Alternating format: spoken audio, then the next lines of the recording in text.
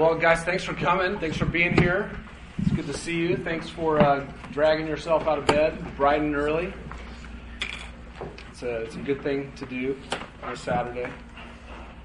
Today is fire hose in the mouth day. I mean, this is going to be a lot today, and there will be points where you may just not want to try to take notes as much, but just listen and go, I need to spend some time outside of today going over what we talked about, but that's okay. Before we really get going too much further, we're going to break up into our discussion groups here in just a moment. We usually do that at the front part of our meetings. The places that we can go for our discussion groups, we'll have 4 groups.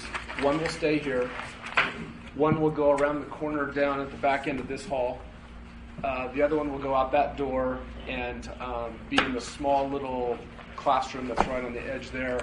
And then Kyle and my group will go into the office because I think we will have that's closer than anything else further down the hall towards the ladies. So, but what I want to do is I want to introduce you to who your discussion group leaders are. You hopefully grabbed one of the printouts on the table right outside the door. It tells you what group you're in. But I want to, just so you can see these guys and see who they are. It's Derek Robinson. Right there is Derek Robinson up front. He's hard to see sometimes because he's so diminutive. Derek is a Bible teacher over at Valley Christian High School and has been doing that. He's also a football coach there. And he is a deacon in this church in Next Generation Ministries. And we appreciate him very much. And Scott Demarest is in his group with him. Scott's over here, one of the elders. David Britton, where are you? David Britton's right here. David Britton is also a football coach. We won't say what happened between these two coaches last night. We'll let you. He said that you scored too many points. They scored too many points. They won. I know. You scored more points, but you said you scored too many. David is you're at Tempe Prep. And are you AD? Is that what you are there? AD there, and also coaching football as well, helping out your brother there. Yeah. Right on. It's very good. We appreciate David's ministry here and helping out. Tom Engstead will be in his group. Tom won't be here today, but Jacob Hantla is, and Jacob's in the back. He's one of the other elders. Jeff Hantla, right here, complete relation to Jacob, father, son. Jeff has led discussion groups for us before in the past. Jeff does a great job with that. And Eric Martin will be the elder that's in his group, but Eric is out of town today, and so good luck in Jeff's group. Yeah. I'm coaching 3-year-old soccer. You're coaching 3-year-old soccer. Okay. I'm so glad you brought that out. Is that his 3-year-old, your grandson? We don't play these guys. No, it's Jacob's nephew. Oh, the nephew. Yeah, your other grandson. We'll be prepared for him in a small group. Yeah, well, there you have it. And then the leader in my group is Kyle Frazee. Kyle's right over here. Kyle, what do you do for a living? Finance stuff, money stuff. Yeah, so you can talk to him if you need some money. Kyle has been around for, you guys have been around for how many years now? 3.5. Yeah. Appreciate you leading a group this year. So what we're going to do, our group, Kyle's and my group, if you see your name down underneath our names, we're going to meet over in the office together. One of the other 3 groups can stay here. Scott, where do you want to go? So Scott and D-Rob, you guys are just going to go down the hall this way. So out this door, take a hard left. And then that means, Jeff, you're going to go in the little room just right outside that door over there. Okay? Or right outside that door, but right over there. Okay? And who? Well, that doesn't mean that you are. David, you're staying here. Okay? How about that for today? All right, so the other thing that we do every time we get together is Scott Demarest will walk you through all of the disciplines that are on the back of your notebook. So, Scott, why don't you come on up and do that with us? Scott, why don't you open our time in prayer as well? That would be a good thing to do. That sounds like a good idea.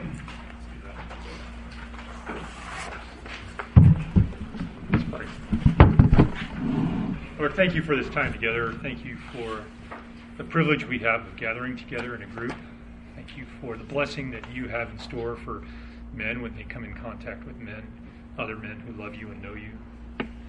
Lord, I pray for our time this morning. I pray that it would be a time where each one of us grows because of the work and the function of those around us. Lord, I pray for our ears that we would listen well. I pray for our lips that we would share well. I pray for our minds that we would understand well. Lord, all of that is by your grace. So we depend upon your grace. We ask for your grace this morning. Lord, we remember your Son, Jesus Christ, this morning. He is the only reason why we are here. He died for us so that we could be redeemed away from our sin that was so offensive to you. Lord, we remember him this morning because you gave him to us, and he is our Savior. Pray that all that we would do would be done in a way that is pleasing to you, and we pray in your Son's name. Amen. All right. Right off the top, I don't coach football, and I don't coach soccer, whether they're 3 years old or 18 years old. But praise God for those who do. That's really good. I'm Scott Demarest. I'm one of the elders here. Just a little bit about me. I'm married. My wife, Sarah, also works in the Wellspring Ministry, which is a sister ministry for this ministry. And we have 3 kids together. Kate is 22, Lauren is 21, and Mark is 20. And so we've been here for 11, almost 12 years, and I've been an elder for 9 of those years, I guess. So anyway, I'm glad to be here. This is my 7th or 8th year in Build. I kind of lose track, but it's great to be together. And it is great to see a room full of guys sitting here with Bibles in front of them, and with pencils and paper and all that good stuff. So thanks for being here. Thanks for getting up early. Our prayer truly is that everybody grows here because of the time they spend together. So if you have a Bible, or if you have one of these, a device, you either turn it or tap on it to Philippians chapter 1. And also turn your Build notebook over and look at the back. We're going to do something at the start of our Build time that we're going to do every week, and we're going to walk through the disciplines of Build.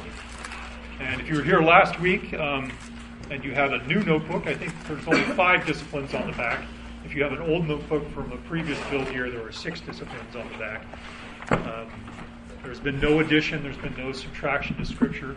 What has happened instead is we've decided that the 6th discipline is really the context in which you live out and you practice out the first 5 disciplines. So we're just going to be reviewing the 5 disciplines. The 6th discipline, if we remember, was what we did last time. We looked at the vision and the purpose of Grace Bible Church. But before we go too much further, we want to just stop and ask ourselves why it is that we go through these disciplines. And for a foundation for that, I want to give you 2 things. I want to give you the event, the point of salvation. The second thing is the process of sanctification. So let's turn in our Bibles. Let's look at Philippians chapter 1, verse 6. Paul is writing to the church in Philippi, and he wants them to understand something that's very important. And he says, "For I am confident of this very thing, that he who began a good work in you will perfect it until the day of Christ Jesus." We see 2 things taking place there. We see the beginning of a good work in a person, and we see that work being perfected in that person.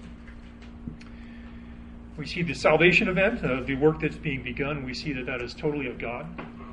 The rest of the New Testament, even the Old Testament, tells us that salvation is from God, it is of God, it is designed by God, it's planned by God, it's foreknown by God, it's executed by God, it's caused by God. Everything about a person's salvation has to do with God and his work in us. It has nothing to do with us running towards God, because none of us are actually running towards God. We're all running from God when God saves us. So Paul is spot on here when he says, "He who began a good work in you." God is the one who begins the good work. The focus of what I want to mention this morning, though, is the process, the ongoing process of salvation, sanctification. Salvation is an event that takes place, that's of God, and the sanctification is what follows that. And the rest of the verse tells us that he who began that work, he will perfect it until the day of Christ. And so we see that God being involved in salvation, we see God essentially, he's involved in sanctification too, and his role there is essential. But in the balance of the letter, we see that there is actually a collaboration that takes place, a working together that takes place for sanctification. And that collaboration is between the God who enables it by his grace and the person in whom that sanctification is taking place. So turn your page to chapter 2, swipe on your device to chapter 2. Let's take a look at verse 12, where we see something taking place here. And we're going to look at verses 12 and 13. Paul has just spent several verses talking about Christ and the example that Christ is in humility for us. You see that at the beginning of chapter 2. When he gets to verse 12, he says, "So then, my beloved, just as you have always obeyed, not as in my presence only, but now much more in my absence." Here's the key. Work out your salvation.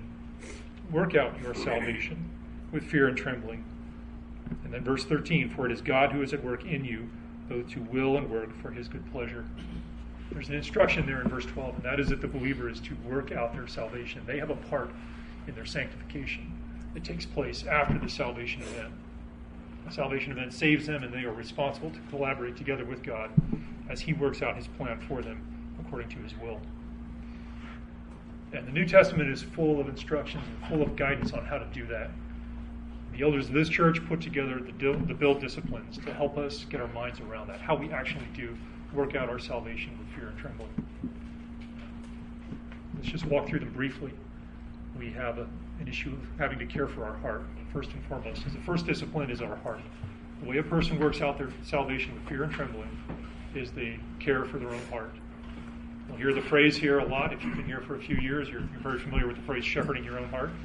If you're more new here, what that is that's informing your mind. It's informing all of who you are with the truth of what God has revealed about who he is and who you are, and the difference in our nature and character and the chasm that exists between us, who Christ is and how God uses him. Informing all of who you are.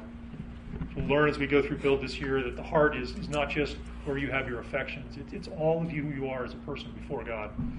It's how you think. It's what your affections are. It's what your desires are. It's what your will is. It's all of who you are. So the first thing we want all of us to do here is to shepherd our heart, to care well, to nurture our heart, to counsel our heart well. The way we do that is by spending time alone with God, looking at his revelation to us in the Word, and by speaking back to him in prayer. So we're going to be emphasizing prayer and time in the Word. That's the first way in which we feel like the Scripture tells us that we must work out our salvation with fear and trembling is to inform ourselves from God's Word and to speak to God often. Speaking to him with thanksgiving for what he's done for us, speaking to him with confession of the way in which we've run from him, speaking to him with requests that we have, speaking to him with worship. And so we need to do that. First and foremost, we care for our own heart. If you're here and you're in fellowship with anybody in your living situation, whether you live with somebody in their house, whether you're a roommate, whether you are a father, whether you're a son, whether you're a sibling, you live in a home. And that is the second place in which we work out our salvation with fear and trembling, is the people that God has put us in contact with. We take the fruit of what we've done as we're developing and caring for our heart, and we take that into the context in which we live. And so we want, in this church, people first and foremost to care for their own heart, and then to take the fruit of that into their parenting and into their marriage and into their roommate relationships and into all of the rest of those relationships. It's an essential way that a believer works out their salvation with fear and trembling. When a person is caring for their own heart well, and the fruit of that is making itself evident in their home life, whatever their home life looks like, whether it's their marriage or their parent-child relationships or whatever else, they are ready. That is the kind of person who is becoming ready for ministry at church. You hear a phrase here throughout the year, and that is that we don't want to play leapfrog over our own heart. We don't want to play leapfrog over our own family, our own home. That means that we don't run into ministry first and foremost. Ministry doesn't lead the way. Ministry follows a man who's caring well for his own heart. It follows a man who, after caring for his own heart, he's caring well for his own home, whatever his home situation looks like. And here we have plenty of places for us to lead that out. We have Next Generation Ministries, which always has needs, which always has openings for people who are eager to share the gospel with young ones. We have this ministry, we have Identical Ministry in Wellspring, we have lots of other ministries here in this church. Opportunities for us to live out the gospel, opportunities for us to work out our salvation with fear and with trembling. A man who is doing that, he's caring for his own heart, he's caring for his own home, he's caring for the church, he's serving in the church. He's a man who is walking towards deacon qualification. Our heart is that everybody in this church is aiming at becoming a man who's qualified to be a deacon in deacon service in this church. They're outlined for us. Those qualifications are in 1 Timothy chapter 3. You'll see them in verses 8 through 13. It's a man who's a man of dignity. He's a man who's not double-tongued. He's not given to much wine. He's not fond of sordid gain. A man becomes that kind of man when he cares for his own heart and he cares for his home and he's serving in the church. All of those things are the natural byproduct of a guy who first and foremost is caring for his heart. So we're going to keep that in front of us this year. And the fifth thing that we're going to be doing and keeping in front of us is a person who works out their salvation with fear and trembling is a person who truly does seek to sharpen themselves continuously and grow their understanding of who God is, grow their understanding of who they are in the Word. That's done by intentional, decisive study of God's Word. And we have tracks for that, and this is the first step in that track, that process here at this church. We have Build, we also have H3, we also have Shepherdology, and we have GBI. And these are all courses, these are all tracks of study that we have designed so that guys can sharpen themselves and they can grow in their ability to handle the Word. And we feel like these are the things that men need to keep in front of themselves so that they can work out their salvation with fear and trembling. So this morning I just wanted to go through those and explain the reason why we're going to be talking about these disciplines every time we meet together for the next 9 months. And that is because it plays an essential role in actually how we work out our salvation before the Lord. So let's keep that in front of us. That's why we want to do that. Every time when I go through this, we'll talk through each of the 5, but there will be an emphasis on one of the 5. And the majority of the emphasis most times will be about the heart, because everything flows from the heart. But we will spend some time talking about the home, how to care well for the home. We will spend time talking about ministry, how to serve well in this church. We will spend time about focusing on what the deacon qualifications are. One of our build lessons later this spring is going to be about that. We think enough of it that we dedicate a Saturday to it so that we can really get a good look at it. And we'll spend time talking about the hermeneutic, Discipline 5 as well. So that's the reason why we're going to be going through these, because these actually do play a significant role in how we actually live out our faith. So let's keep that in front of us. We are going to pick right up here what you need to have. Remember, every time you walk in, you need to pick up a paper-clipped set of papers that will be out on the table. There will always be a colored sheet on the back of it. The colored sheet will always be your homework. The white sheet will be the what you'll take notes on when we teach each time. So make sure you have one of those today. You will also need that blue card, that blue chart that's out there. It looks like this. You'll want to have one of these. If you have last year's, it's very similar with just some minor changes and edits in it. But you want to use this year's if you can. I think it's a little darker blue than last year's. So get that out. Have that be ready in front of you, because I'm going to be referring to that a lot. And this is, we're going to run through what's on here. And there's more. We could spend a whole year on this. But we're going to introduce it to you, and then we're going to be referring everything that we'll be talking about throughout the year. We'll come back to this. So we'll refer back to this chart. So let's make sure you got your things ready to go. You got your worksheet in front of you. You got your Bible. We're going to be all over the place. All right? Before we jump into God's Word, why don't you open up to Romans 8, because we're going to start there. And as we get ready for Romans 8, yes, we could be in Romans 8 all year long. Romans 8, about the first 13 verses. Let's pray. Every time that we come to God's Word, and I hope that you'll get into a habit if you don't already, every time you come to God's Word, it's good to pause and it's good to pray. This is the best that we can have of God right now, of what He has revealed of Himself. And we don't want to just assume that, I'll read this, my heart's in a good place, I got it, I'm good to go. But it's always good to just have a reorientation of your mind and your attitude, and to, with humility, come before God's Word and make sure that you're sitting under God's Word and not above God's Word, judging it, but letting it be above you and discerning you. So one of the ways that you can adjust your heart is by praying. So let's do that before we jump into God's Word. Father in heaven, we do ask that you would help us, Lord. We want to submit our lives under your leadership, and we want to submit our lives under your Word. Lord, thanks so much for the time together in our discussion groups where we can get to know each other a little better. Lord, would you please just really bless our times together like that.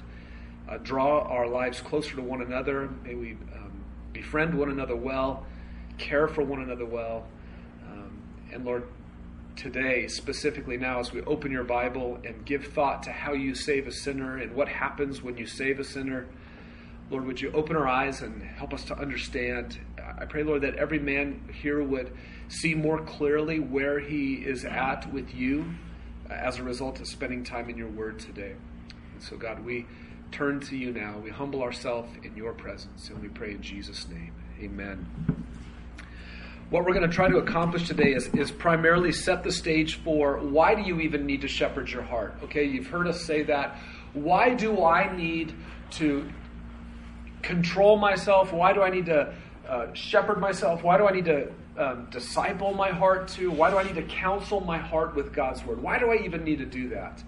And I hope that you'll see today that God has put you in a condition in which it demands that you do that. It demands that you do that. So let me give you an introduction to the chart real quick. If you'll open it up and just look at the sleeve that has on the inside, there's a little statement there that we added this year. This chart summarizes the 3 states of a person's transformation. Okay, so if you'll turn and look on the inside, there's 3 states of man in there. There's the unregenerate man, there's the regenerate man, and there's what we're calling the heavenly man. And so this chart will walk you through those 3 states that come about through 2 radical events. Being born again, or new birth, and resurrection. So the only way you get from the first state to the second state is through a new birth. That's the first event. The only way you get to this regenerate state, to the heavenly man, is through another event. And it's primarily, ultimately, resurrection, but death. Okay? What you want so badly, and that is to be this man over here, who has no sin, who never fails, who never falters, who only ever, all the time, loves God. There is only one way you're getting there, guys. You're going to have to die. Or Jesus is going to come back and he's going to rapture us, and we get that new body instantly. But a major event has to happen that only God can do for you to get there. We're going to walk through those today, Lord willing. So we're going to turn the fire hose on. We're going to go. I'm not going to wait for you. You're just going to have to come along, and then you can listen again, and then you can read the Bible some more, and we're just going to keep going, okay? So it's going to be a good time. We're going to run until... Have you ever jumped off of a moving vehicle and tried to run, thought you could keep up, and only found yourself rolling in the dirt? No. Okay. Well, today you will. All right. Let me show you one more quick thing inside the chart, just so you can kind of get a little bit of orientation here.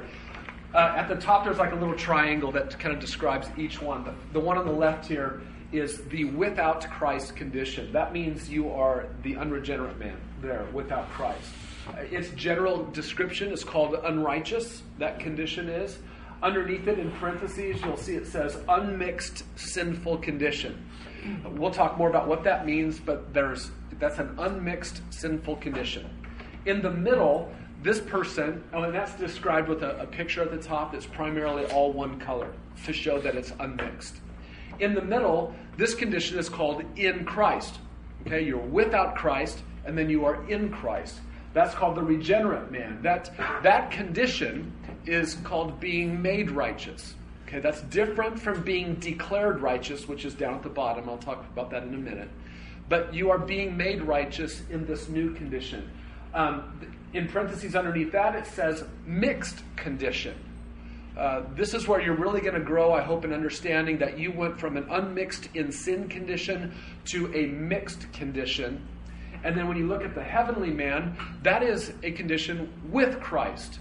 So you went without Christ to in Christ, and then your in Christ position will take you with Christ, where you'll actually be with him. You'll see him as he is. That condition is, you are just made righteous. You are done. There's no more perfection to go on there. It's done. And that over there on that side is an unmixed condition. So what you're going to notice is before God saved you, you were in an unmixed condition. And ultimately in heaven, you will be in an unmixed condition. And those two unmixed conditions could not be more different than one another than that. One is unmixed in sin, and the other is unmixed in holiness, unmixed in purity, unmixed in righteousness. And what you are today is neither one of those things if you are in Christ. Okay? And that's what we're going to talk about today. There are two events. The events are highlighted with two like brown arrow types at the top, and then they lead you down to the bottom underneath. And so you have the regeneration event, being born again, that is underneath. That's where we described it out, and that's what gets you from the unregenerate man to the regenerate man. You must be regenerated. And then the death, or the resurrection and the rapture, is described over here on the bottom on the side. So that kind of just orients you a little bit towards the chart and how to read it. So keep that out in front of you. We'll be looking at that in just a moment. So let's talk first about that left panel, the unregenerate man, and we're going to do that in Romans 8. We're going to use that text to help us describe that a little bit. Let me read verses 1 down through about 13. Therefore, there is now no condemnation for those who are in Christ Jesus.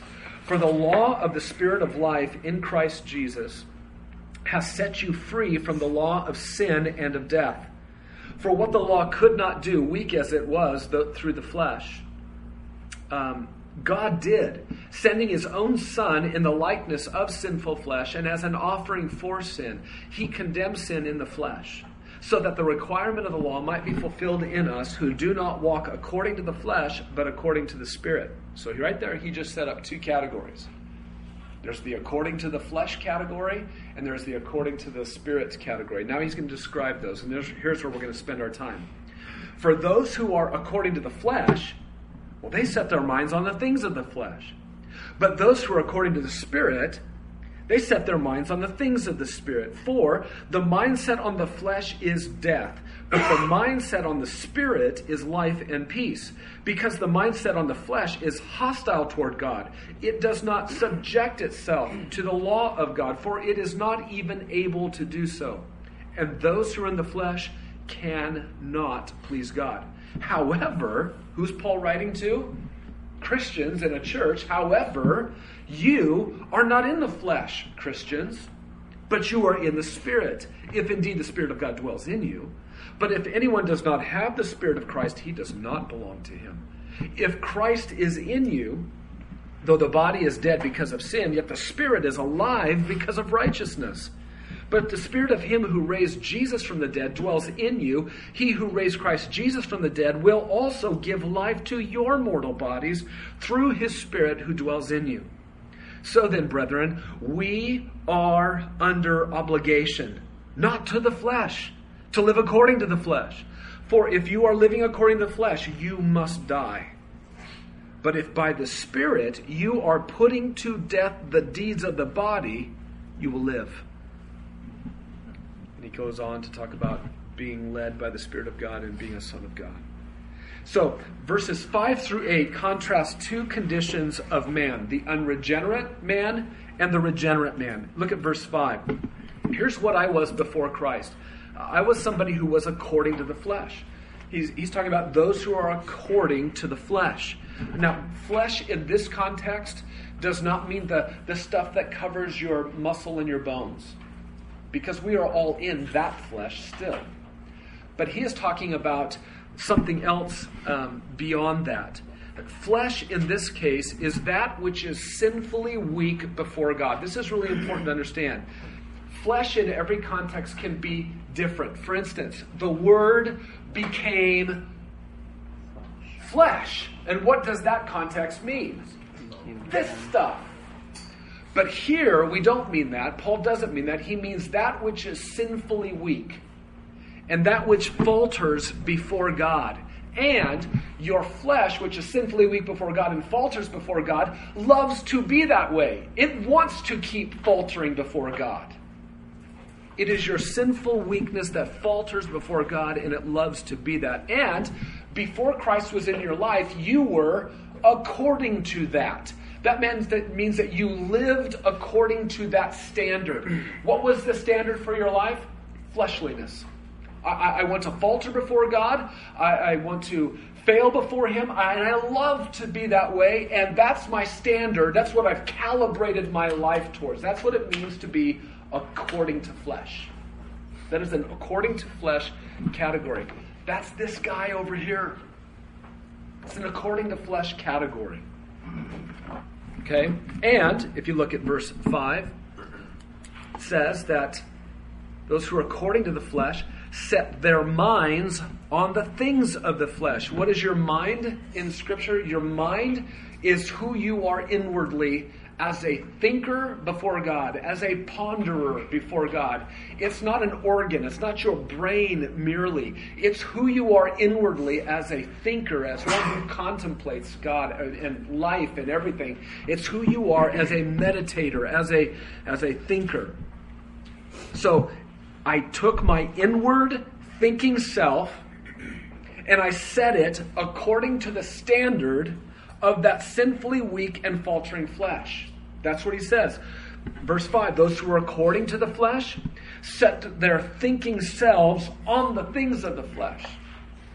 That's what it means to be without Christ. And notice that the inward thinking self, the mind, is not in contradiction at all to what the flesh wants. The mind and the flesh are in union. They're in participation together. They are in partnership together. They are in agreement. There's no conflict between what the mind thinks and what the flesh demands. That right here is why the inner self of this guy up at the top is not all that different in color at all from the outer self. Through and through, there is no disagreement. Look at verse 6. For the mind set on the flesh is death. That condition where your mind, your inward thinking self, sets its standard upon the flesh and what the flesh wants in its sinful weakness, that condition is death. It's death before God. What does Ephesians 2:1 say? You were dead in your trespasses and in your sins. That's what it means to be dead before God. Verse 7, look at the first part of verse 7. The mindset on the flesh is hostile toward God. If the mind sets its standard on the flesh and meditates upon that, that is only going to be not just dead before God, but hostile to God. This is why men killed Jesus when he came. Because their minds were set on the flesh. Their minds were set on the things according to the flesh. And the mind is hostile and the flesh is hostile toward God. And, verse 7, it does not subject itself to the law of God. In that condition, as a hostile rebel before God who's sinfully weak, not even able to subject myself to God's law. In that condition, when I was that way, I had no equipping in that condition by which law could be set in front of me. And I could say, oh, I'll do that. Now, I may have said it, but I had no ability to do it. It says here in verse 7, it does not subject itself to the law of God, for it is not even able to do so. It does not want to. It's hostile to God. There's no built-in equipping to do God's bidding through his law in that condition. Romans 8:8. Those who are in the flesh cannot please God. That person, that condition is called an in the flesh condition. And as such, that one just can't please God. So, get this. Take that person. Take this person here and put them in church. They can't please God. Take this person and set good rules in front of them. In that condition, they're not going to do it. They're not even able to. Changing the environment for that person is not going to change anything for that person. New rules won't help. New friends won't help. Attending church will not help. All of those things are worthless for that in the flesh person because none of those things address the condition and are powerless to change that person in that condition. There's only one thing that has power. Only one. That is the gospel. It is the power of God for salvation to everyone who believes. So let me summarize for you here. Look at the chart. This is an unmixed condition over here, guys. To the flesh and the mind are in agreement with one another. They're in partnership. There's no conflict going on there at all. There's no conflict in death. There's no conflict in hostility towards God. They don't disagree with one another about whether or not they should rebel against God. They don't disagree with one another about whether they should obey God's law or not. They are unmixed in all of those things. There's no disagreement between the flesh. There's no disagreement between the mind and the flesh and the will and the heart and the deeds and the equipping that is in that person. They are all of those components are in agreement together to rebel against God. The New Testament calls this man right here the old man. This is Paul's description of this character here. He's the old man. And that is what I was without Christ. That is what you were without Christ. Now, can people in this condition put on a religious robe and look religious? Every single day. Judas, a follower of Jesus. Pharisees. You and me maybe at one point. Trying to look religious, living a certain way. But that doesn't mean, can this person on that side, can they call themselves a Christian? Do all the time. I did. I thought I was a Christian for 18 years of my life. And the reason I thought I was a Christian is because I was born in America, and I wasn't Muslim, and I wasn't Jewish. And I went to church on Christmas and Easter. I'm a Christian. I was the old man, and there was nothing in me that was Christian. Okay, so now look at the description underneath. I'll let you look through a lot of this on your own, but here are some descriptions from passages. Ephesians 2, 1 to 3 and verse 12. You're dead in your sins. You walk in sin. You live in the lust of your flesh and of your mind. You're called a child of wrath. There's no hope without God. In Colossians 1, you're in the domain of darkness in this condition. Titus 3, we once were foolish, disobedient, deceived, enslaved to various lusts and pleasures. We were spending our life in malice and envy. We were hateful and hating one another. Colossians 1, we were alienated from God, hostile toward God, engaged in evil deeds. Romans 6 says that we were slaves to sin, slave to impurity and lawlessness, which resulted only in further lawlessness in that condition, and the penalty for us was death. In Ephesians 4, it talks about how our mind was futile in that condition. We had a darkened understanding, excluded from the life of God because of ignorance within, and all of that was because of hardness of heart. We were giving ourselves over to sensuality all the time. We were practicing every kind of impurity with greediness, Philippians 3. We were enemies of the cross, whose end was destruction, whose God was our appetites, our bellies, our lusts. Those were our gods back then. We gloried in our shame. We set our mind on earthly things. So think about some of these different words. Mind, understanding, heart, flesh, appetite. All of that was unmixed. All of it wanted the same thing. All of it was in complete agreement. There wasn't a mind inside saying, hey, flesh, whoa, whoa, whoa. Everything was saying, I want more of everything that is not God. That's who we were. Helpless, ungodly, sinner, needing rescue from God's wrath, needing justification, an enemy of God, needs reconciliation, needs salvation. That's Romans 5 there. Look at the key descriptions that we have there. In each one, there's a key description that's given. That's where you kind of want to focus in on as a summary of this. This is an unmixed condition, unmixed in sin. That means when you look inside, outside, from the top, from the bottom, from the back to the front, you're only going to find one thing, sin, everywhere. We are unable not to sin.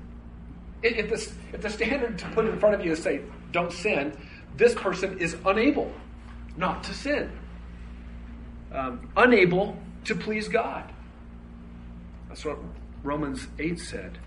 This one has no fight within. This is an important one. There's no fight within. There's no inward components of that person fighting to fight against sin or to fight for Jesus. There's no desire for that. This person is dominated by and enslaved by sin. Sin rules all of the faculties. Understand this.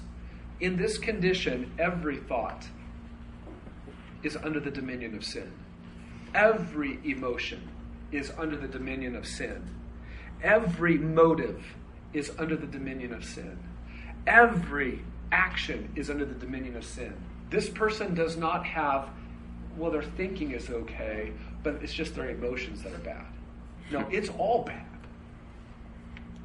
Okay, so sin rules all of the faculties. And this person right here has no use for discipline, one, and build. To shepherd his own heart to the Word of God in order to draw near to the God of the Word. Because this one is hostile towards God and doesn't even want to do that. This one's not in a condition by which he can even do that. It makes no sense for him here. He's under God's wrath and judgment. That's the unregenerate man. Everything is in agreement inside. There's no friction. There's no disagreement.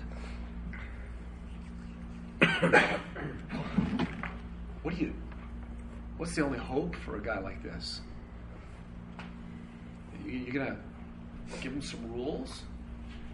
Give them some new principles to try to govern their life by? I mean, they have no ability within them to do any of it. You're going to tell them to look within? Look within. There's a spark of something good there. That's not what the Bible teaches. Something has to happen to this guy from the outside. It has to happen to him. That takes us to number 2, the regeneration event. Now, again, if you notice, where are we going to be looking at? You see that regeneration up here at the top stands between the unregenerate man and the regenerate man, but then you've got to follow it down underneath. So now we're going to be looking at the brown section down at the bottom of the chart. This is the regeneration event. And event. It's an event. Being born again is an event. It's not a process that takes place over time. Well, the last 5 years I've been becoming born again. No, the Bible doesn't teach that. You are born again. Like some of your wives are giving birth. Some sooner than later, perhaps. Maybe even today would be good, Josh, right? It's an event. It happens. That's God's answer to this solution. God doesn't look at this and say, you know what, I got some touch-up work I can do on this. I can do some touch-up work. I see something salvageable here. God sees nothing salvageable here. He just starts over and causes this one to be born again. It's an event born from above. There's some, if you look down below at the bottom there, this is accomplished by God in the gospel of Jesus Christ. The gospel is down below there. We got some theological summaries of the good news of Jesus Christ. One way to talk about what the gospel is adoption through propitiation. You may not know what propitiation means. That means wrath satisfied. God's wrath satisfied. So he satisfies his wrath toward you, and you are adopted.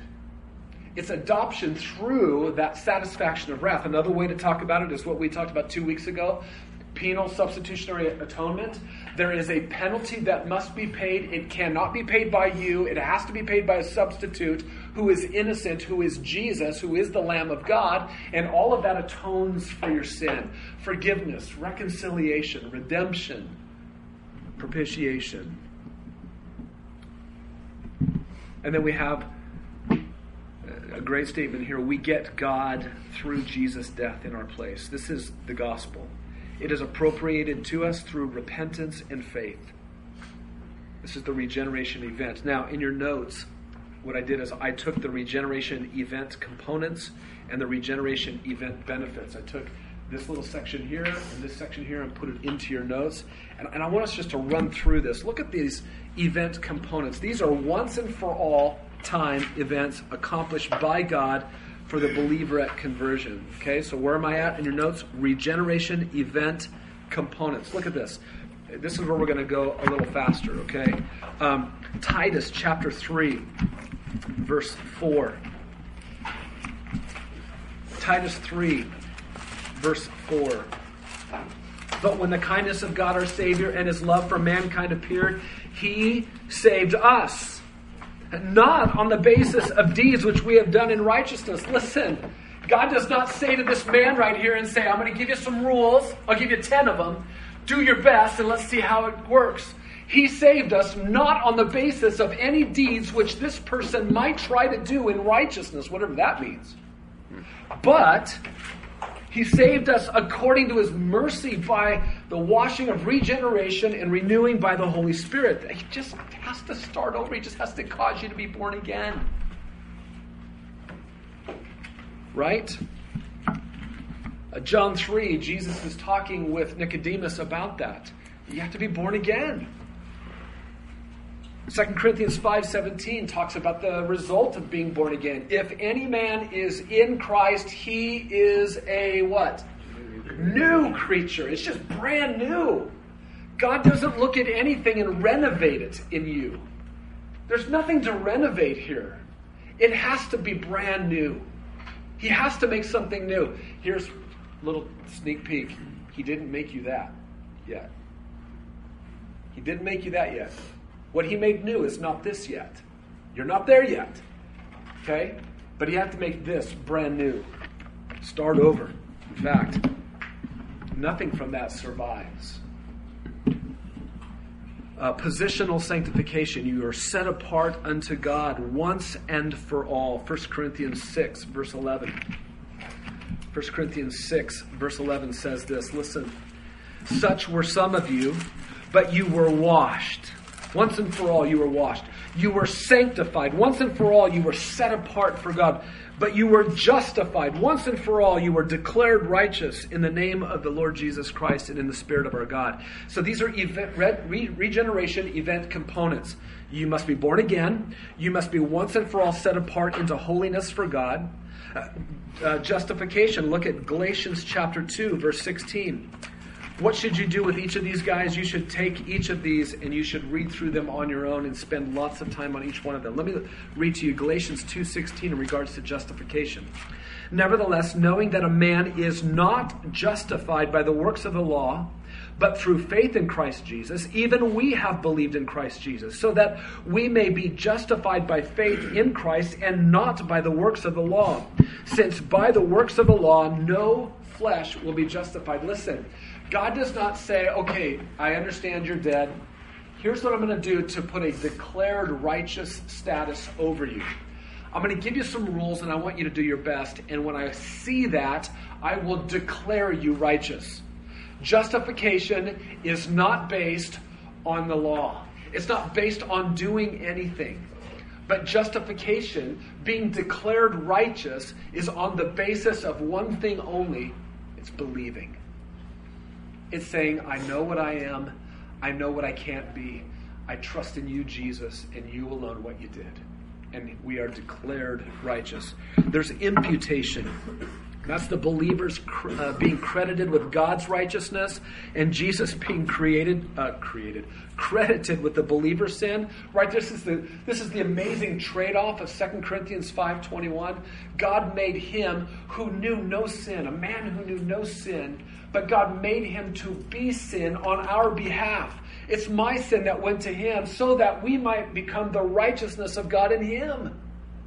The one who was righteous, who was only ever righteous, who was unmixed in righteousness, took my unmixed sin upon himself at the cross, and he gave to me his righteousness. Imputation. Being credited. He was credited with our sin, and we were credited with God's righteousness. Adoption. Look at Galatians chapter 4. Once and for all, we were adopted. Galatians 4, verse 4.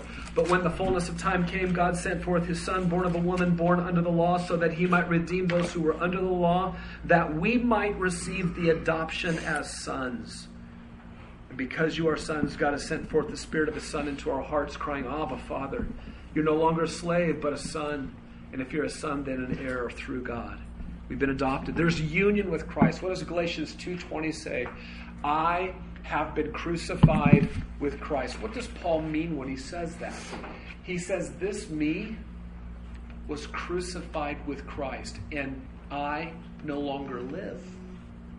But now, Christ lives in me. I am in Christ. And the life that I now live in the flesh, that I live in this bone, this flesh, I don't live except by faith alone in him. So there's union with Christ. Expiation, sin being removed out of the sight of God, Colossians 2, the decree of hostile deeds against God nailed to the cross, taken out of the way, sin taken out of the obstructed relationship with God, propitiation, wrath being satisfied. 1 John 4:10 and those verses there. There's redemption through Jesus' blood. Go back to Titus chapter 2, verse 14. Jesus is the one who gave himself for us to redeem us from every lawless deed. Listen, if he did not redeem us from every lawless deed, we're in big trouble. He didn't redeem us from most of them, all of them. And to purify for himself a people for his own possession, zealous for good deeds. Reconciliation. You can look at Romans 5 there. Forgiveness. So we have redemption or forgiveness of sins. Ephesians 1:7. And we talked about the old man being crucified. Look at Romans chapter 6, verse 6.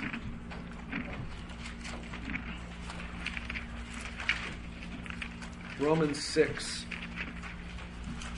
Knowing this, Paul says, that our old self was crucified with him. What does Paul mean when he says that? He means this unmixed in sin condition was somehow, some way crucified with Jesus at the cross. I don't know how God did that, but I'm really glad he did. That's my only hope. This has to die. Knowing this, that our old self was crucified with him. Why? In what sense? In order that our body of sin might be done away with.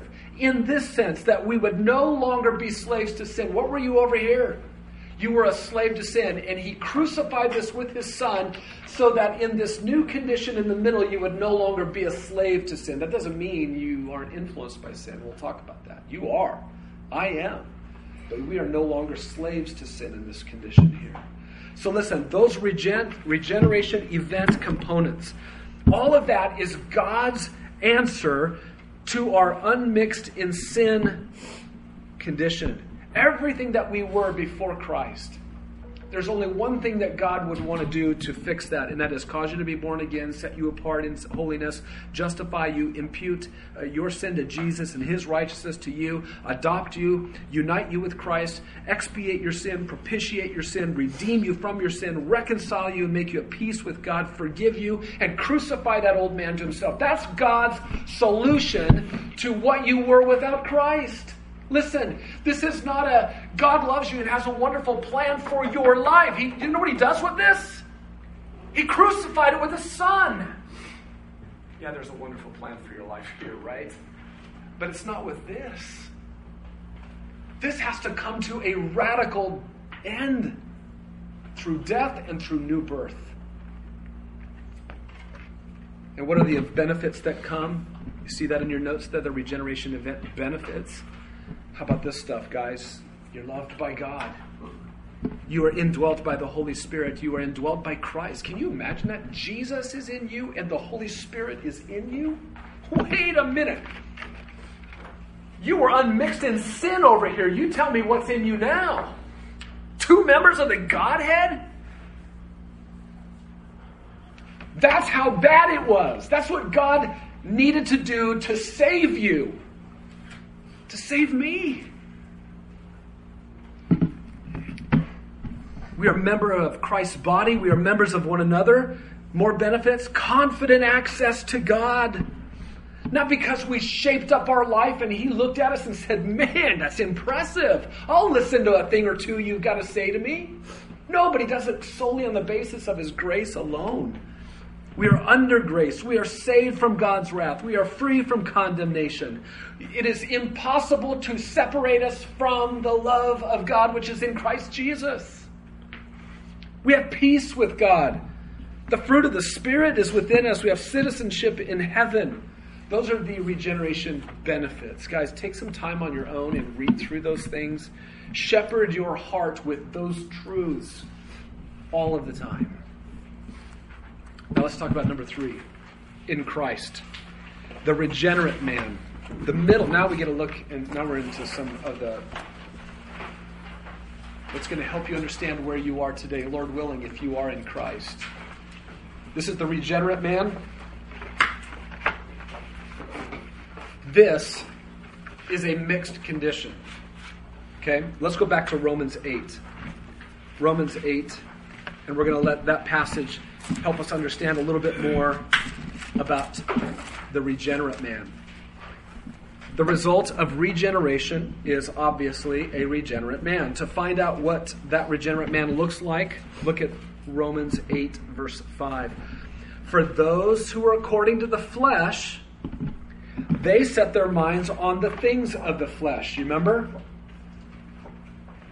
But, contrast, those who are according to the Spirit set their minds on the things of the Spirit. What is this condition over here? It is an according to flesh condition. What is this condition you are in Christ?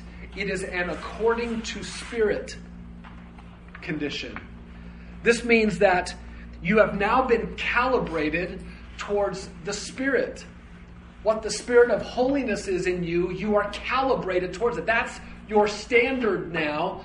This is not your standard anymore. Flesh and weakness and failing and faltering before God is not your standard anymore. Look at verse 6. The mindset on the flesh is death. But, what is this condition? The mindset on the Spirit is life and peace. What is this condition? Life and peace. Guys, we were dead over here. What are we now? There's life. Primarily life with God. And peace. Primarily peace with God. What a contrast to that old man. Look at verse 9.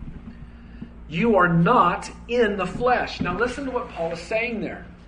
He is saying to Christians, you are not in the flesh condition anymore. He's not saying you don't have skin, and he's not saying you don't have influence from the flesh, but if he called this an in the flesh category, and if God saved you from it, if God crucified that in the flesh category, you are not in that in the flesh category anymore. You are not in the flesh, but you are in the Spirit, if indeed the Spirit of God dwells in you. But if anyone does not have the Spirit of Christ, he doesn't belong to him. Listen, there is nobody who's over here who belongs to Jesus. The only one who belongs to Jesus is the one who has his Spirit. It's the only way to get there. Now, being in the Spirit does not mean that you are not influenced by the flesh, but you are no longer in the flesh like you used to be. And if the Spirit of Christ dwells in you, boy, do you have a conflict within you that you never had before. Remember how it was unmixed and there was no conflict before? Now there's a conflict because you have the Spirit within you. Look at verse 10. If Christ is in you, though the body is dead... Wait a minute.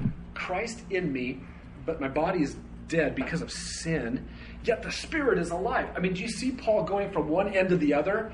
You're in Christ, but the body's dead. Your Spirit's alive. I mean, what a mixed condition this is. You've got Christ in you. Your body's dead in sin.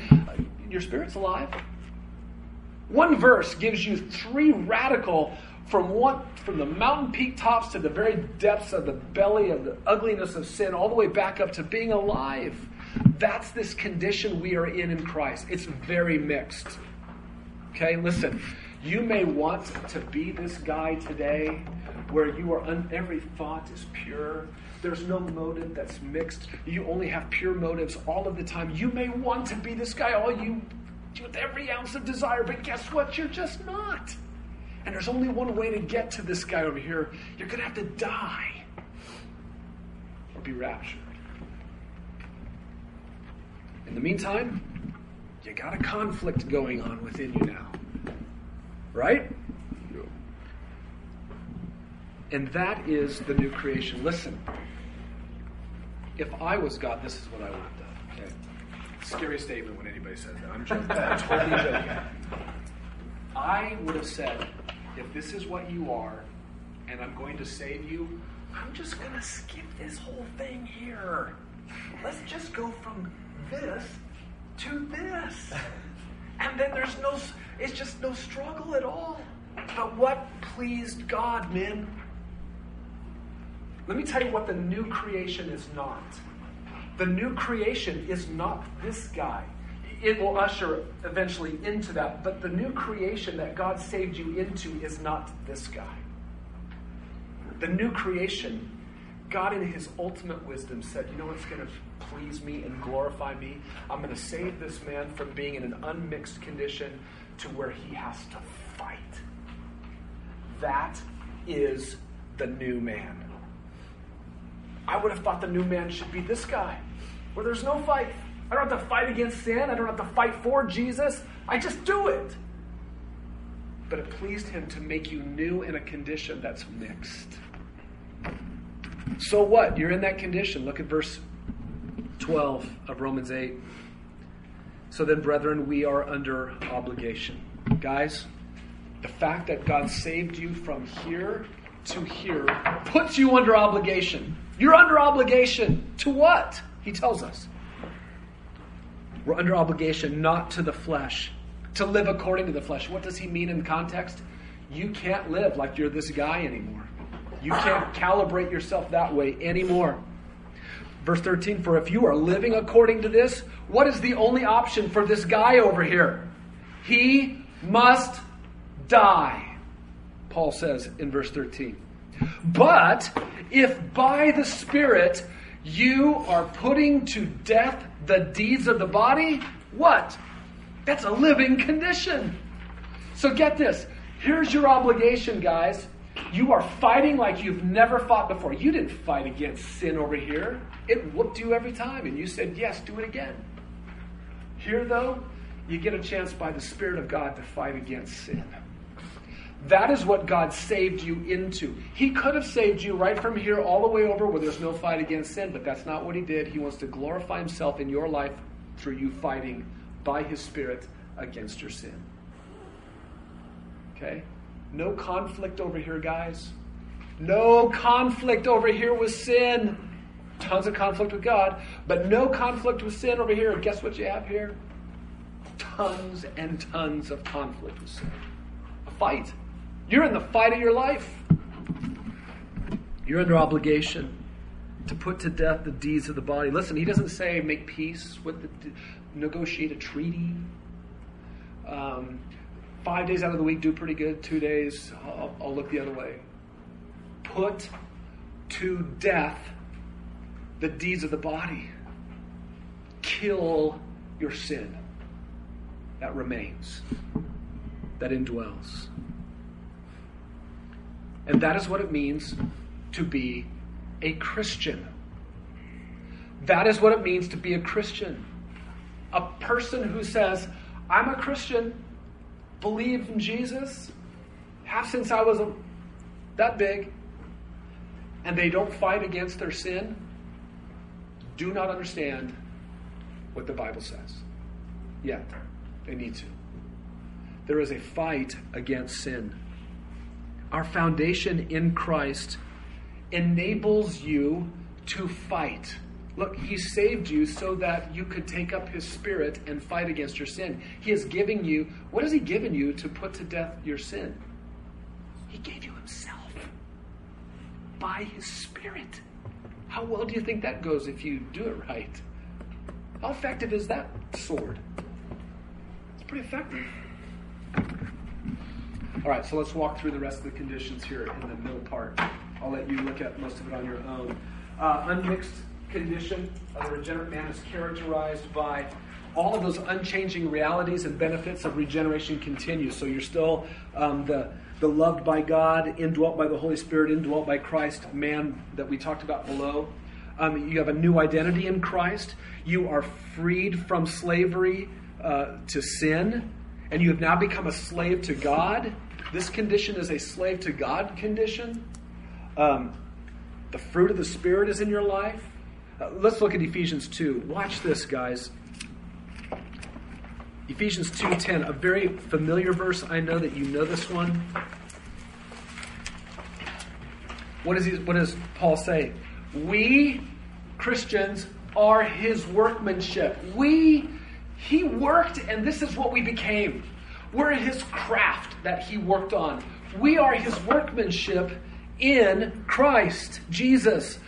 What for? For good works. To do good things now, which God prepared beforehand so that we would walk in them. So he worked on us so that we would have a new life to live out good works. We have the ability to obey. Scott walked us through Philippians 2. Work out your salvation with fear and trembling. What does that mean? Work here all that you can as a dead man to make yourself alive. Keep working. Is that what it means? No. God does this part. He just kills it in Christ.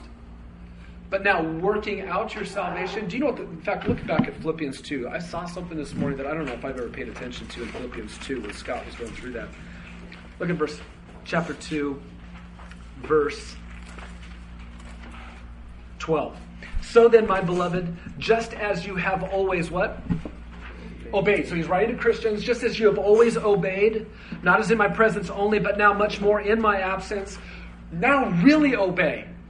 That's what you might have thought he would say. Because he's talking about he wants them to obey. Look at it again. So then, my beloved, just as you have always obeyed, not as in my presence only, but now that I'm not with you, obey all the more. That's his idea. But how did he refer to obedience? What does he call it? Working out your salvation with fear and trembling. You want to know what it means? We all get distracted by that and say, well, look, he's not saying you got to work to get saved. And that's true. That's right theology to say that. But what he's talking about contextually is, I want you to be obedient people. Do you know what we could call that? We could call that working out your salvation with fear and trembling. Because it's God who's at work in you. God is at work in you by his Son and by his Spirit so that you will obey all the more. Listen, do you have what is needed to obey God? Do you have what is needed to obey God? Do you use it every time? No. But if you ever fail and I ever falter in my sin, we can never look back and say, I went to the storehouse treasury, God, to see what you had provided for me, and it was empty, and so I couldn't obey you. We can never go back to God and say, I didn't obey because you put me in a bad spot. We have everything we need. My goodness, he has given us his Spirit. He's given us his Son. He's given us his Word. He's given us each other. And we still choose to sin sometimes. Isn't that sad? We all do it. What does this mixed condition require? Relentless transformation of the believer's diligent pursuit of holiness. You're being watchful about indwelling sin. Oh my goodness, guys, if you know that you are in a mixed condition, that there's sin lurking in you, now that you are in Christ, that doesn't make you go, I never have to worry again. In one sense, you don't, because Jesus has declared you righteous on the basis of faith alone. But in another sense, that which would kill you, if it could, is still in your heart, still in your mind. Still in every one of your deeds. It's in every one of your motives. It's in every one of your thoughts. And now you need to watch. And by the Spirit, you can put it to death. You can. You won't every time, but you can.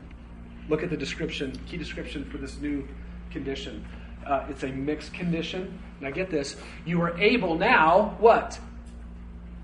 Not to sin. Before the not to sin thing, you were unable. You just That's all you could do is just sin. But now in Christ, you actually are able not to sin. Sin can be in front of you, and you can actually, because His Spirit is in you, because Christ is in you, because He crucified this old nasty man, and because He's given you His Word, and because He's given you so many abundant resources, you can actually now, to that sin, say, no! It's amazing what God has done. And there's a fight within. A fight against sin and a fight for Jesus. It's an enslaved to God condition, enslaved to righteousness, enslaved to obedience. That's Romans 6. There's residual sin, indwelling sin still, and regeneration. They're simultaneously evident in all of your faculties. Listen, guys, here's one of the places where we as elders have actually come up against wrong thinking in people in the church, because in their mind, when God saved them, they went from here to here. No more impure motives at all, ever. And so if an elder calls into question a motive for doing something, or the thinking in it, guess what? Well, you're just judging me. But listen, you're not there yet. You do not. Here's what a mixed condition does not mean. On Mondays, Wednesdays, and Fridays, all of your thinking is pure and holy, completely through and through. But on Tuesdays, Thursdays, and Saturdays, it's not. And so your week is a mixed week of thinking. It's not that way. Do you understand? Every thought has regeneration realities in it, and every thought is influenced by indwelling sin. Every motive has regeneration benefits and indwelling sin. Every single one. Guys, listen, this may press you up against a wall to think about something you haven't thought about. I'll say it, I'll play it to me. Since Christ saved me, I have never had one totally pure motive in anything I've ever done. Because I am saved into a mixed condition in which every motive is tainted. Every thought is tainted. Every action I've ever done is tainted. Now, every motive, thought, and action and emotion also has the possibility of being influenced by righteousness in Christ. But on Mondays, I don't make pure motive decisions. And on Tuesdays, maybe not. And neither do you. And so this is where you need to be wary of yourself. You need to be watchful of yourself. And this is where you need to believe the best about others, that maybe there was a good motive there, maybe not. We'll have to walk through that together in sanctification together. Okay? And in this condition, guys, you are able to shepherd your heart to the Word of God, to meet with the God of the Word, because, man, do you have these new desires in your heart where you're just like, I need Jesus, I want Him, I need His Word. You never wanted that over here. You had no use for it over here, but now in Christ you need to shepherd your heart. Okay? Now let's go to the last panel and talk about the heavenly man. Okay? The heavenly man. Let's talk about how good it gets. And I want you to turn to 1 Corinthians chapter 15.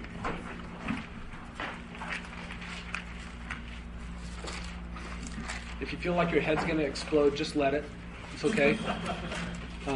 Your guy sitting next to you won't mind, because his already exploded too.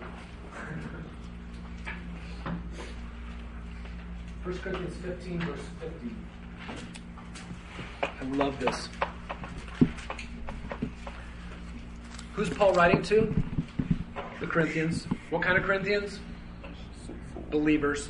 He says, now I say this, brethren. So he's talking about believers. Flesh and blood. Now here's a great example of how flesh needs to, in every single context, be determined what it means. It's, in other words, it's not what they call a technical term, in that it has one meaning and it has only ever one meaning. But in this context, flesh and blood cannot inherit the kingdom of God. He means this stuff and this body. Flesh and blood is a way to refer to this body. This body cannot inherit the kingdom of God. So what you are right here is not in a condition in which it is ready for what God is going to do with His kingdom. Now, have you been transferred into the kingdom of His beloved Son already by faith? Yes. You have a spiritual participation in that now, some way, somehow.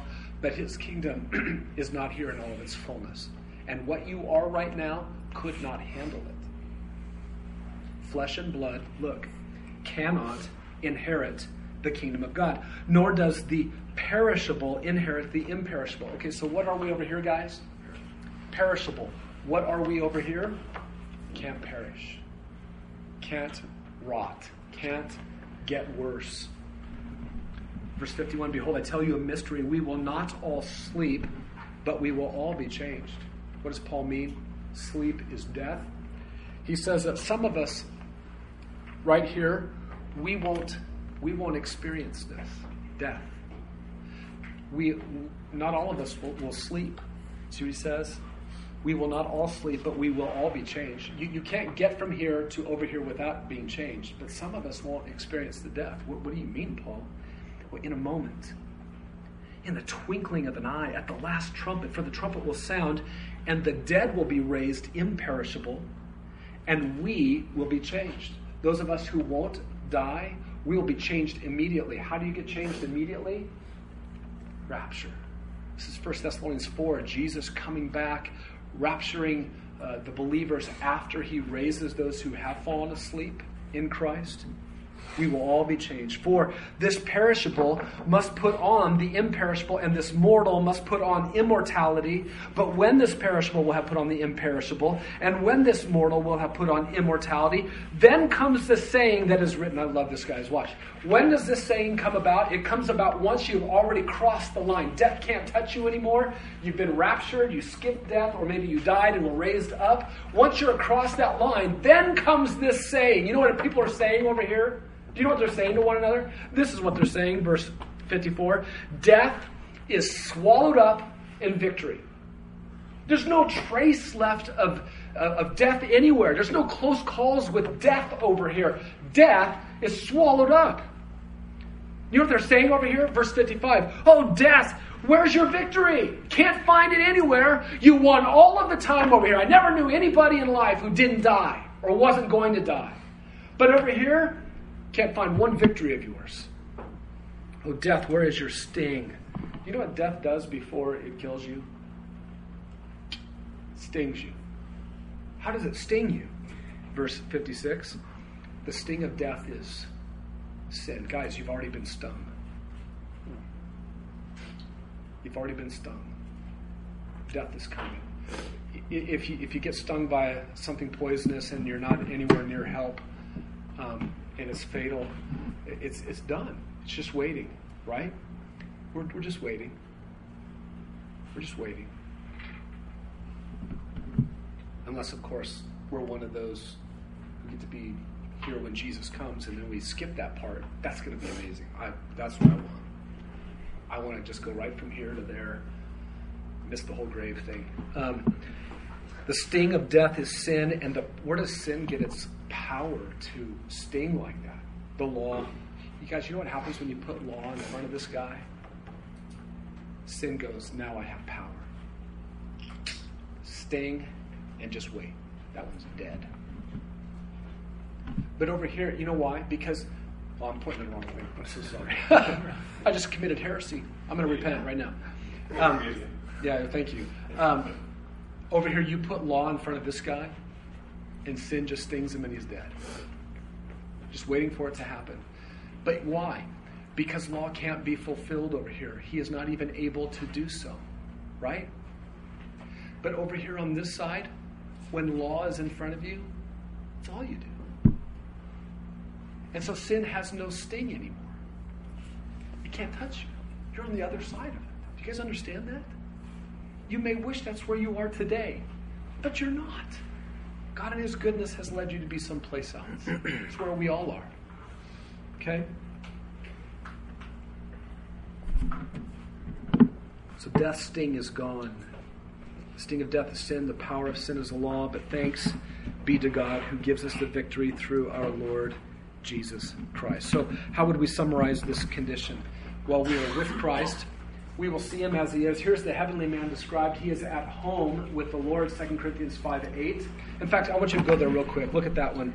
2 Corinthians, you just got to go one book to the right. Look at chapter 5, verse 1. For we know that if the earthly tent, which is our house, is torn down. Now, Paul's not talking about the tent that he made the other day and that he's living in Ephesus or wherever. He's not talking about that. He's talking about this tent, right? It's an earthly tent, his body. If this one is torn down, meaning die, what? Don't worry.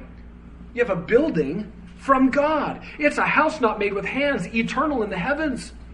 For indeed in this house we groan. Why do we groan? Guess what?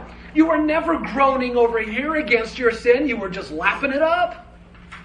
But now in Christ you groan. When you're in this house you groan. Why? Because you long for what? To be clothed like this. You don't want to stay even here, as good as this is. You don't want to stay in this condition. You want that condition to come, the heavenly man. For indeed, while we are in this tent, we groan, being burdened, because we don't want to be unclothed, but we want to be clothed so that what is mortal might be swallowed up by life. Drop down at verse 8.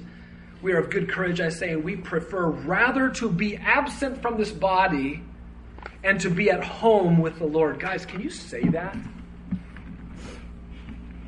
That you would rather be away from this body and with Jesus? That means you got to die. That doesn't make us all become kamikazes out there, does it?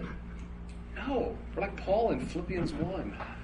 Should I go and be with Jesus or should I stay? I'll stay. It means profit for you, he says. It's an unmixed condition over there. There's no perishableness. There's no corruptible qualities. There's no trace of death. It's not life and death put together like life and death are put together here. Everything is gone. Let's look at some of those key descriptions. An unmixed condition. You are unable to sin. Guys, in heaven or with a new body at the resurrection, in the fullness of the kingdom of Christ, sin won't even be a possibility for you. Can you imagine? Unable to sin. No fight within. There's no struggle anymore at all with sin. Perfectly enslaved to God. You are a slave to God in this condition, but it doesn't go so well sometimes because sometimes you see those chains that you used to be chained up against the wall on, and they were broken off, and sometimes you go back to them and you try to make them stay on, but they just keep falling off. And sometimes you do that because you're just dumb like me, and we just want to go back to sin sometimes. But in heaven it will never, ever happen. You are perfect in your slavery to God. Perfect righteousness in all of your faculties. When will you have pure motives, guys? When will every single one of your motives be pure? Not just on Monday, Wednesday, and Friday, but Sunday to Saturday. Heaven. That's when pure motives come. Be careful justifying yourself before people who call into question what you did and say, well, no, I had pure motives. You maybe had some. But not total. Do you know why I know? Because you're not dead yet. That's how I know. You're just not dead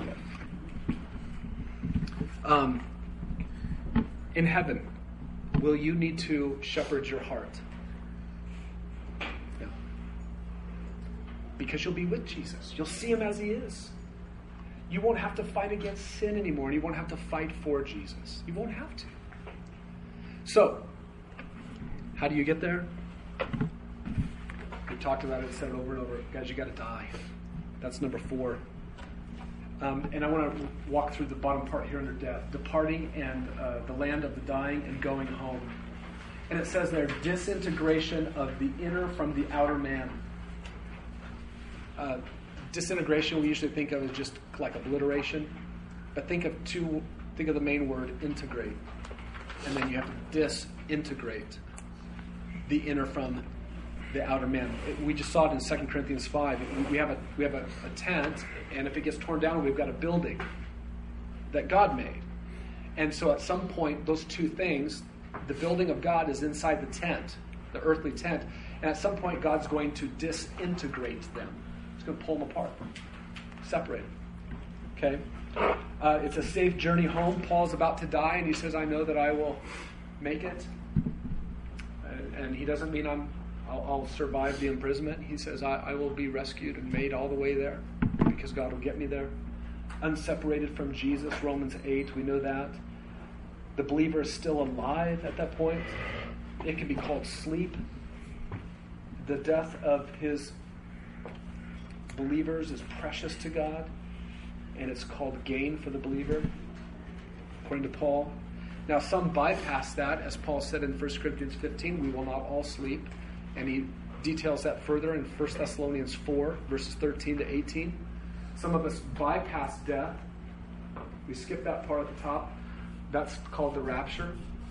To just be with Jesus. We'll meet him in the air, and thus we will always be with him. And that rapture condition is called, when you go from this body directly to the resurrection body, they call that translation. Just a theological word to call it translation. You just get translated from this to that. Resurrection is obviously you're dead, and Christ raises you up. And that is integration. Do you see that over here, guys, on the bottom? So you've got disintegration at death, and then you've got integration at resurrection. What is God integrating? He's integrating that building that he built with his hands, but he's giving you a new body. And he ain't going to put you back in the old one. It's not that one. Jesus is the first man who got the new body. Listen, Lazarus was raised up from the dead. A little girl was raised up from the dead. Happened many times. But they were all brought back into this body. Jesus was raised into a new body. God kept some marks on that new body that helped them remember, right? That he died. But that's a new body. That body could eat. That body could disappear. That body could go through a wall. That body could do anything. That body could be on earth and go right up into the presence of God. That's something this body is not ready for. Can't do. But he got that one first. He is the firstborn in that sense of resurrection. And we get to follow him in it. There's only one way you get there. Through death or rapture, resurrection. Can I make a couple observations as we finish up? Start turning the hose off here in a moment. Guys, I want you to be encouraged. Where do you find your encouragement? When you think, if you're in Christ today, if you're in Christ Jesus, here's your encouragement. Turn around and look back. If you can remember, even in our group today, we were talking about how and when God saved you. Many of the guys were saved when they were young, probably. But if you can remember back before, here's your encouragement. You are in a condition now that is so different from what you were before. It's not a little bit different. It is entirely different. It's called a new creation. It's called a new man. This is the old man. This is the new man. And you know what God says? Because he crucified this with all that it was in an in-the-flesh condition, you can never, ever go back to that condition. Can you still sin? Yes. Different question. But you can never go back and become what you were without Christ. Christ somehow would have to be in you and then taken out of you. The Spirit of God who is in you would now be somehow taken out of you. You cannot go back and be unborn. You can't. And that is good news.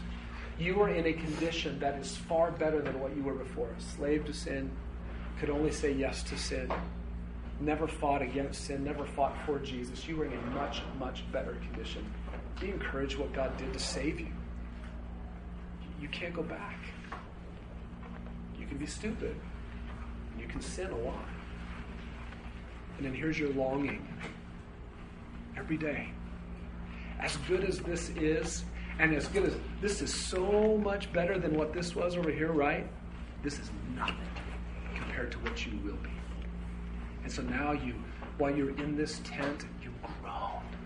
Oh, to just be done with this sin, to be done with this fight, to be with Jesus, to see him who delivered me like he did. Guys, there's where you are. And which condition is the only condition that must shepherd its heart? It's who you are. Guess what? If you do nothing with your heart, your mind, your thinking, your attitudes, if you do nothing with them here, what happens?